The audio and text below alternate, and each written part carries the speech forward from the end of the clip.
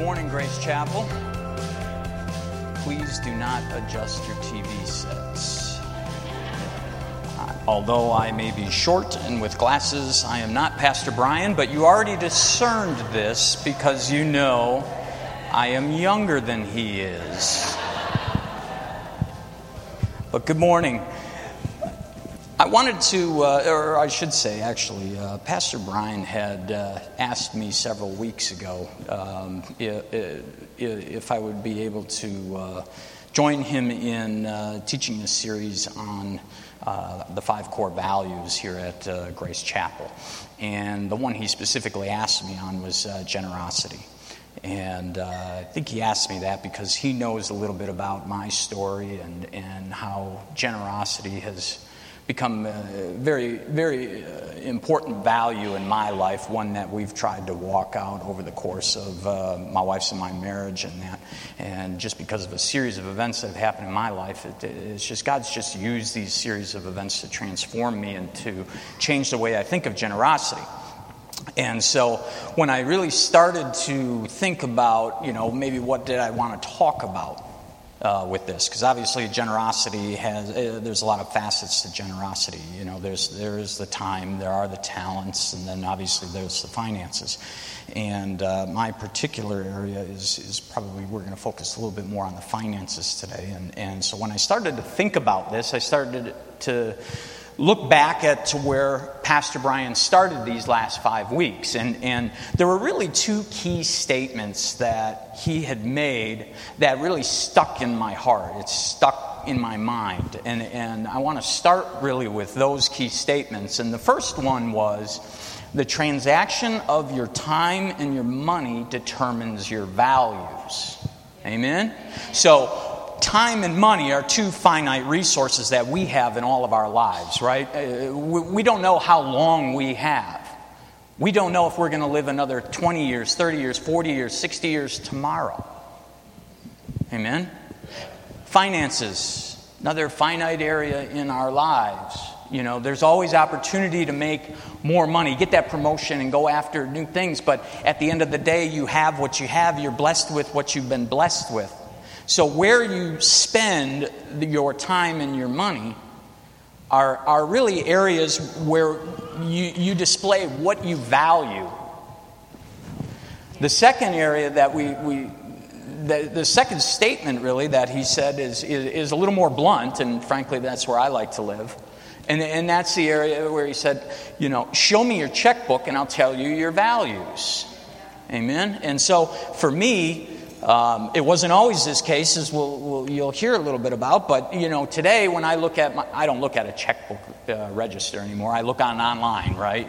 2018. So I look on my online banking register, and what I see first is tithes and offerings. We in our house, we value generosity as a value. And then after that, what you see on our online checking account statement is frankly, you see where I paid for my daughter's voice lessons, my son's flag football, right? His Cub Scouts. We go camping together as a family. So family is very much valued in our household, and therefore we spend our time and money chasing after what we value. Amen? And so if you have your Bibles today, let's grab a hold of those, and we're going to start here in 2 Corinthians chapter 9, verse 6 and 7. And of course, we'll put it on the overhead. But 2 Corinthians chapter 9, verse 6 and 7. And so this is Paul's second letter to the church of Corinth. And what was happening at the time is Paul is writing the church. The church of Corinth was a fairly well-to-do church, and what they were going to do is they were going to take up an offering and give generously to the church of Jerusalem. And so Paul's writing to them and reminding them that, number one, hey, you need to fulfill this, but also he begins to talk to them about what does generosity really look like? What is God's textbook or roadmap, if you will, as to what it looks like to be generous. And so we get into the 6th verse, and it says, "But this I say, he who sows sparingly will also reap sparingly, and he who sows bountifully will also reap bountifully. So let each one give as he purposes in his heart, not grudgingly or of necessity, for God loves a cheerful giver. And so what this really is this is a roadmap. This is what God's plan is in our lives for what our generosity needs to look like. Amen? And so what we need to do then as individuals and as a church is to get this into our hearts and minds. And I mention this as individuals and church because I think a lot of times we say, well, we're a generous church. Well, what does that really mean? A lot of us will think of it as church as a building, or church as an entity, or church as a structure, when in reality all church is a makeup, the combination of all of us together as individual members coming together, brothers and sisters in Christ, worshiping our King together and helping others to come and know Jesus Christ. Amen? And so that's why it's important that all of us as individuals understand what generosity is, and that's the only way we as a church can be generous. Amen? And so what's the importance of generosity? Where does that come from? Well, as Christians, we all know what is our walk with Christ to look like. We are to become more Christ-like, right? So if we're to become more Christ-like, well, then we need to understand who is God? What does God value? And all we have to do to really understand that is look in His Word. Amen? And so what you'll find in His Word is we serve a mighty and a generous God. He is both mighty and generous. And all of the examples you need to see of His generosity are located in the Bible. God makes us a lot of promises. God wants to fulfill all of those promises in all of our lives. Amen? And so He says, look, if you follow my word, if you live your life as righteously and follow in my path, I will fulfill the promises that I have for you. Additionally, He gives us gifts. He gives us the gifts of the Spirit. And so we have a God who wants to fulfill His promises and give us gifts. And then, of course, the greatest telling of all of His generosity is our own salvation. Amen? So for God so loved the world that He gave His only Son. He gave His Son so that His Son might be tortured, hung on a tree to die, and rise again on the third day so that we can be sinless. Christ assumed the sin, a debt we couldn't pay. Amen? And so we as individuals have to understand what this generosity is, and that this generosity is because we have to be generous because we have a generous God. Amen? Amen. So, I think in reality, in terms of our first experience with generosity, it's not necessarily that we just dove into the Word and said, okay, this is what generosity looks like. Instead, I think many of us have had a couple of experiences in life where we eventually found out what generosity was by usually one of two ways. There may be some more out there, but just in terms of some of the people that I've talked to that I know to be very generous people, it seemed to be two main ways that we've come to understand here in the world what generosity looks like. And the first way is really, we find out what generosity looks like because we're a recipient of that generosity. Amen? So, and that was my case. That's how I found out what generosity looked like. It wasn't that I was a generous person. It was that somebody was generous to me. Amen? And so what ended up happening is when I was about 13 years old, my parents got divorced. And in my house, which was in the booming metropolis of Genesee Depot, Wisconsin, I know you all heard of it. I was 13 years old. My parents got divorced. And so in our house, we had one income that supported one house. So it worked out. But what ended up happening through that divorce is now we had one income as a family supporting two houses. So struggle started to set in. Things got a little harder. There started to become some lack. There started to become some sacrifices being made by each of the family members in order to survive, to get to the next day. And where the generosity really came in was the little Catholic church that we belonged to, St. Paul's Catholic Parish in Genesee Depot, Wisconsin. They would come out to the house after hearing about our situation. They came out to the house and they began to put bags and boxes of groceries on our doorstep. And it was kind of crazy. It's like ding dong ditch for Jesus, right? They'd put the stuff on the doorstep, they'd ring the doorbell, they'd run to the car, and by the time we got to the door, the car was backing down the driveway. So ding dong ditch for Jesus. But that's where I learned what generosity looked like, because somebody else was being generous, and I was a recipient of that generosity. So I think a lot of us have had that experience where we received generosity. I think the other way in which many of us have come to know and understand what generosity looks like is we have a teacher.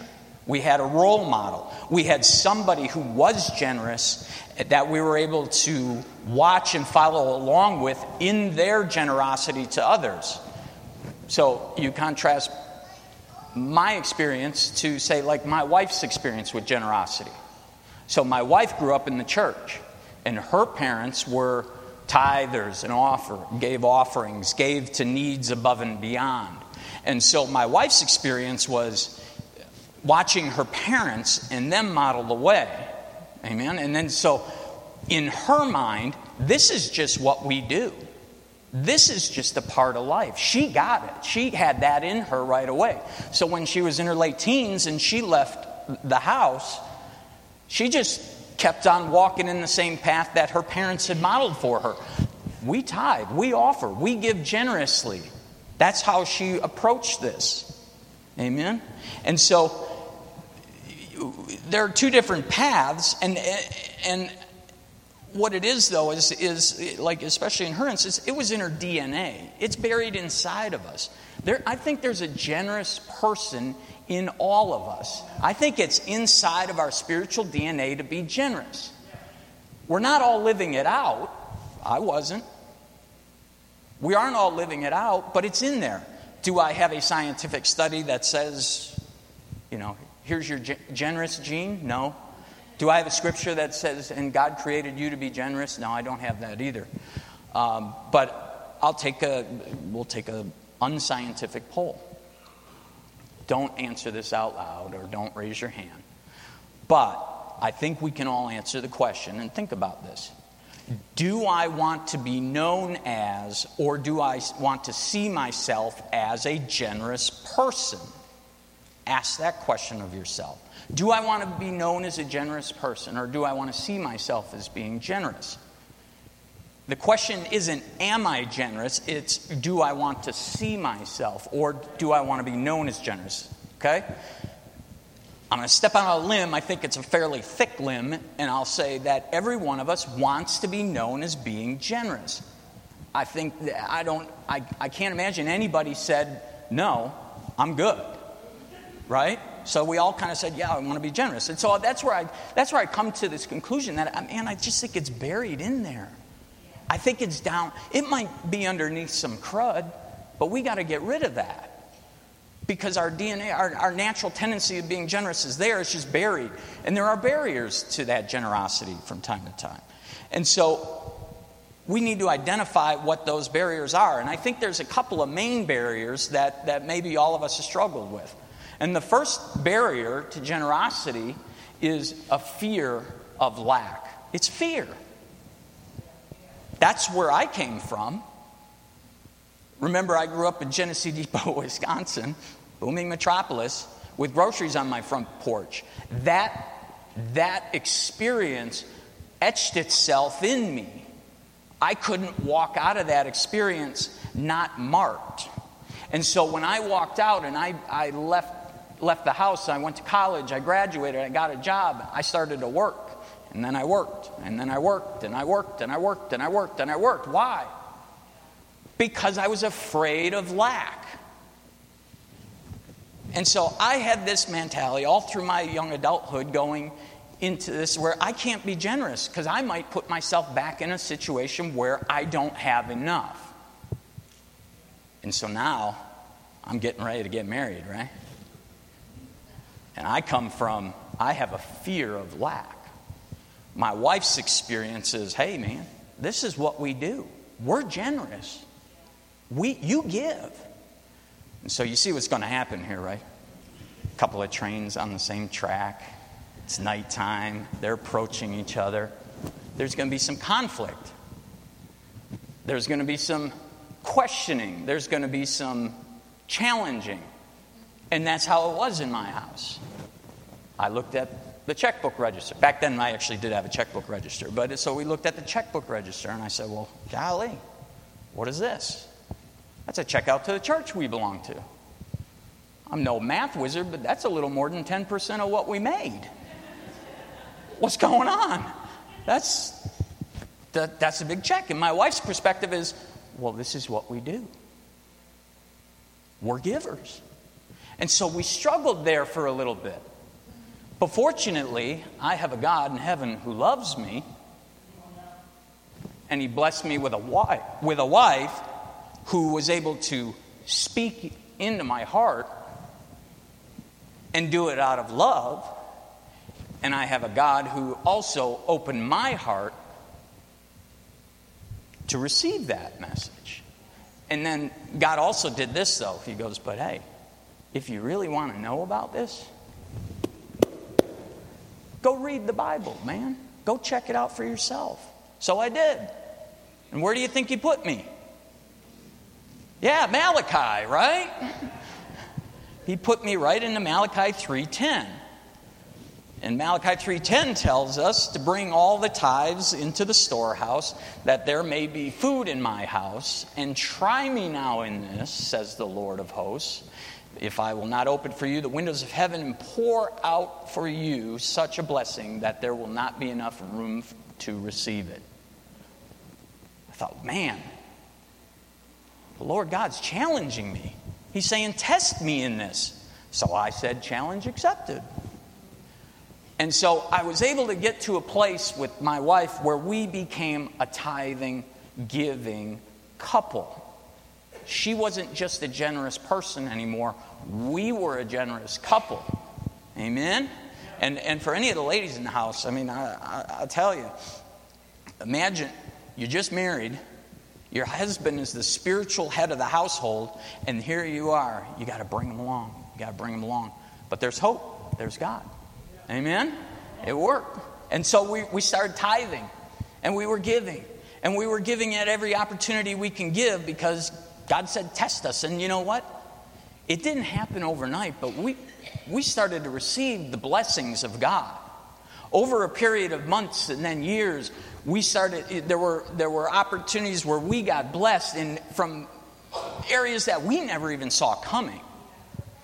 And it just started to he just continued to bless us and bless us and bless us. But, you know, it's not all sunshines and rainbows. There will be some tests.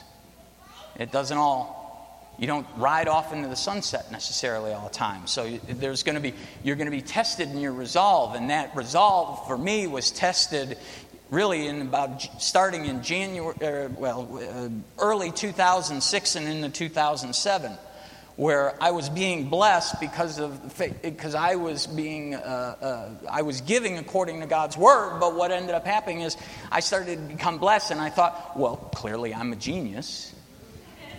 So we're going to take this opportunity to start investing in. I found 2 partners, and we started investing in some commercial real estate. So I don't know if you picked up on the time frame when I started this, right? It was 2006, 2007, and then we went into 2008, 2009, and we were still a young business, and so 2008 happened, and we started to struggle as a business, and then it got really hard, because then my 2 partners beat feet. They took off, and so here I was with a fledgling business, and we're about $1.5 million in real estate, and now it's on me to keep this thing afloat. Because if we don't keep it afloat, we're going to lose it. And not just that, everything. And so here I am now, laying in bed, faithful tither, 10 years, laying in my bed, looking up at the ceiling, going, I wonder how much longer I'm going to look up at this ceiling. And so at that time, I had hired some lawyer and a couple consultants because, guys, we need to unload this stuff. We need to fix this. I can't keep doing this. It's pressure. It's mounting. It's building. All these bills are coming in. And I'm laying there one night in my bed, and I had a thought. It wasn't a good thought. I thought to myself, maybe what I could do is instead of drop that tithe check into the bucket this weekend, maybe I'll use that to pay off some of these bills. But you know what? It's cool, God, because you got an IOU from me. I'm good for it. I'll pay you back. And then just as soon as I said that, God just, dropped the scales from my eyes. And I thought, man, you really gave the God of heaven and the earth and the universe, creator of the whole universe, an IOU? That's about the dumbest thing you've ever come up with. An IOU to God? But there I was. And fortunately, we never went there because he revealed to me right away the stupidity of that idea. And so we continued to tithe and we continued to offer. And man, it was hard. There were a lot of hard days. There were a lot of long nights, sleepless nights. But our God's faithful. He comes through. And so during this time, as we're going through this, we were at the church office. We were having a service, and the speaker then began to prophesy over us. And so I remember he came up and he put his arm on my shoulder and he said, I don't know your situation, but God's telling me He is going to restore everything you lost and then some. And I said, hallelujah. Thank you, Jesus. No idea how this is going to get done, but thank you, Jesus. And you know what? The reality is over a period of time, He did. Every word. We got everything back we lost. And then some. And it was through a series of things we just never even saw coming. And it was God. It was amazing. But, hey, that fear of lack can be very, very powerful. And you just need to know that you have a Father in heaven above who loves you. And he's crazy about you. And He's a God who keeps His promises. Amen?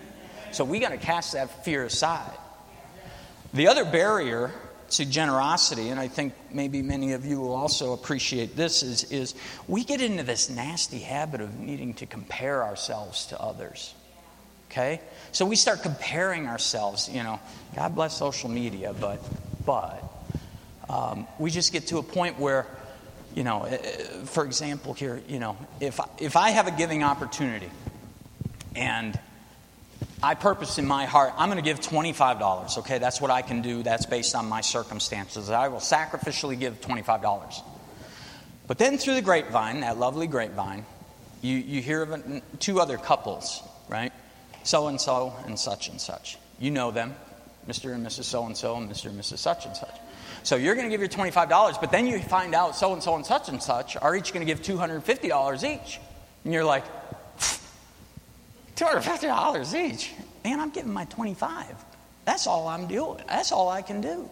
That's what God purposed in my heart. But, man, that's $500. What's my $25 going to do against their $500? How am I, the need's met. Why do I have to give the $25 now? It ain't going to make a hill of beans worth of difference, right? We fall into that. But here's what you got to get is, and this is what I tell my kids all the time, is that instead of looking at what other people have, you need to get on your knees and you say, thank you, God, for what I have. Thank you, God, for the blessings that I have. Because here's the crazy part. For all the people that have more than you, and there's always going to be somebody, right? Better house, bigger car, whatever it is. Bigger car, bigger house, better car. But for every person that is over there, man, there's so many people behind that have less than you. Not behind you, that's bad, but less than you, right? And the best part is, you don't know what God could do with that $25. You serve a God, I serve a God who could take that $25 and turn that into more than you could ever possibly imagine. And if you need some proof, I got some here in the Bible. There's a story about some loaves and fishes to illustrate that, amen? We serve a mighty and powerful God who can do amazing things.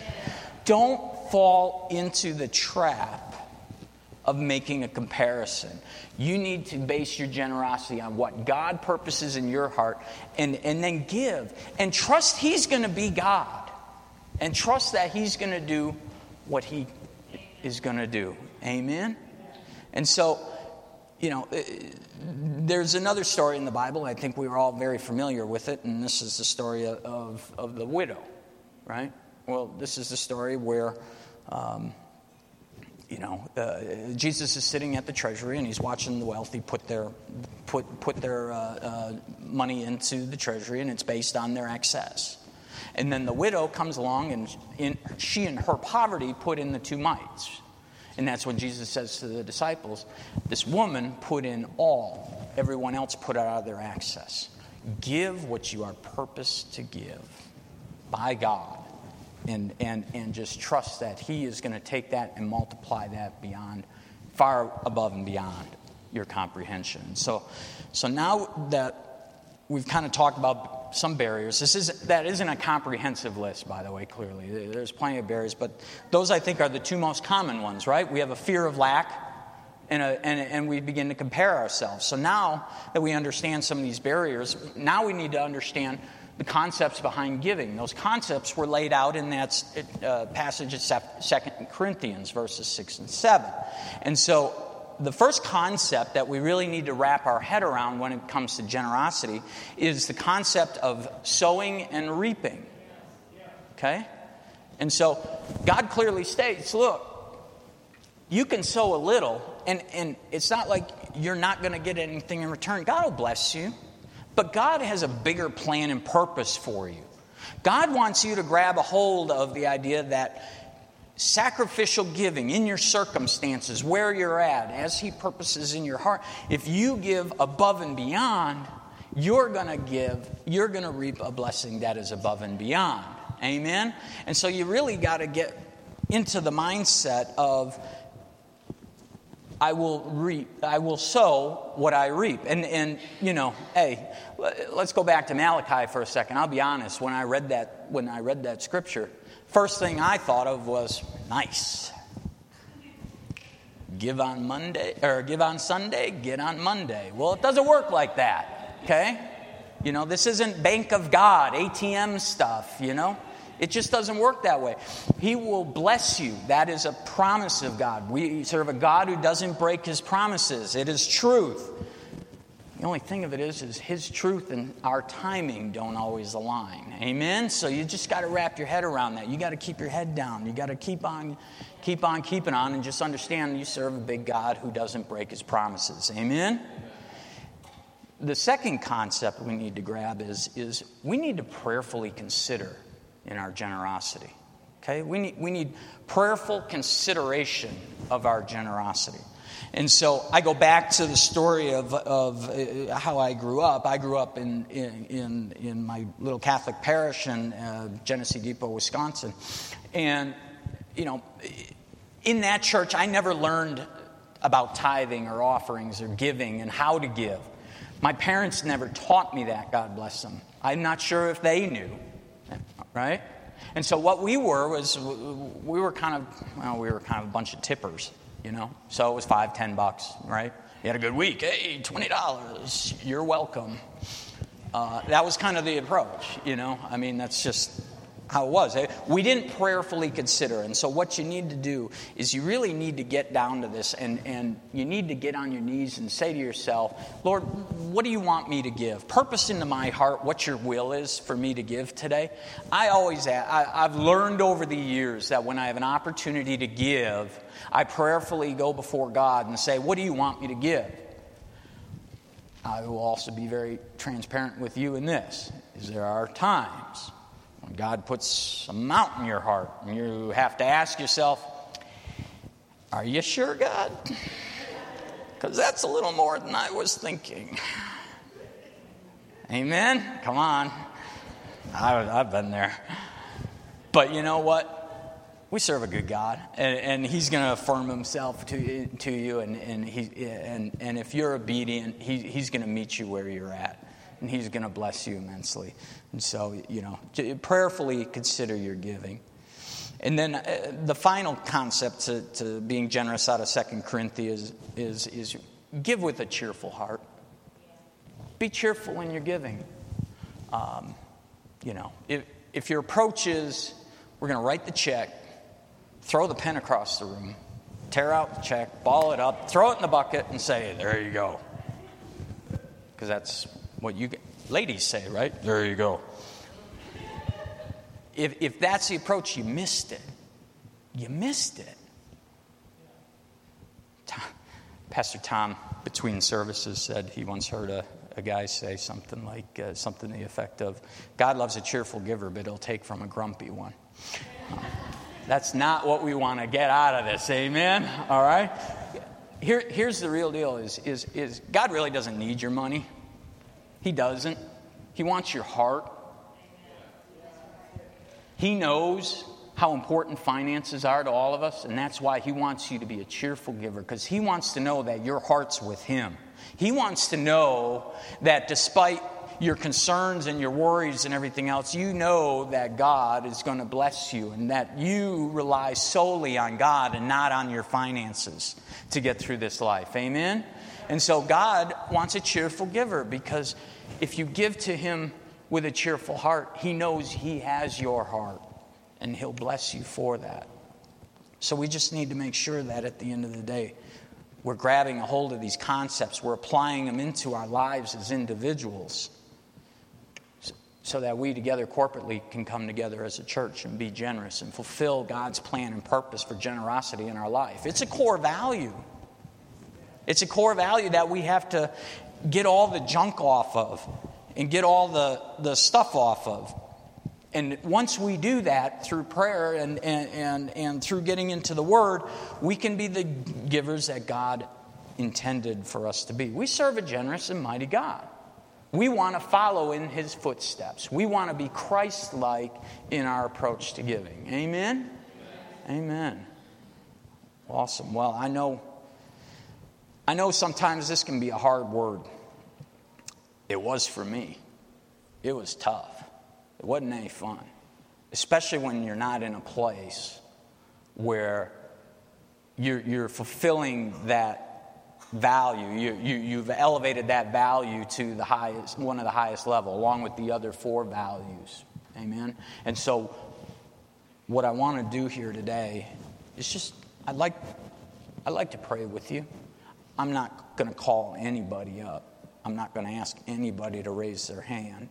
Instead, I'm going to pray here in agreement with you that if you have any barriers, be it any of the ones that I mentioned, fear of lack or just comparing yourself to others, we're going to pray that those get broken off here and now.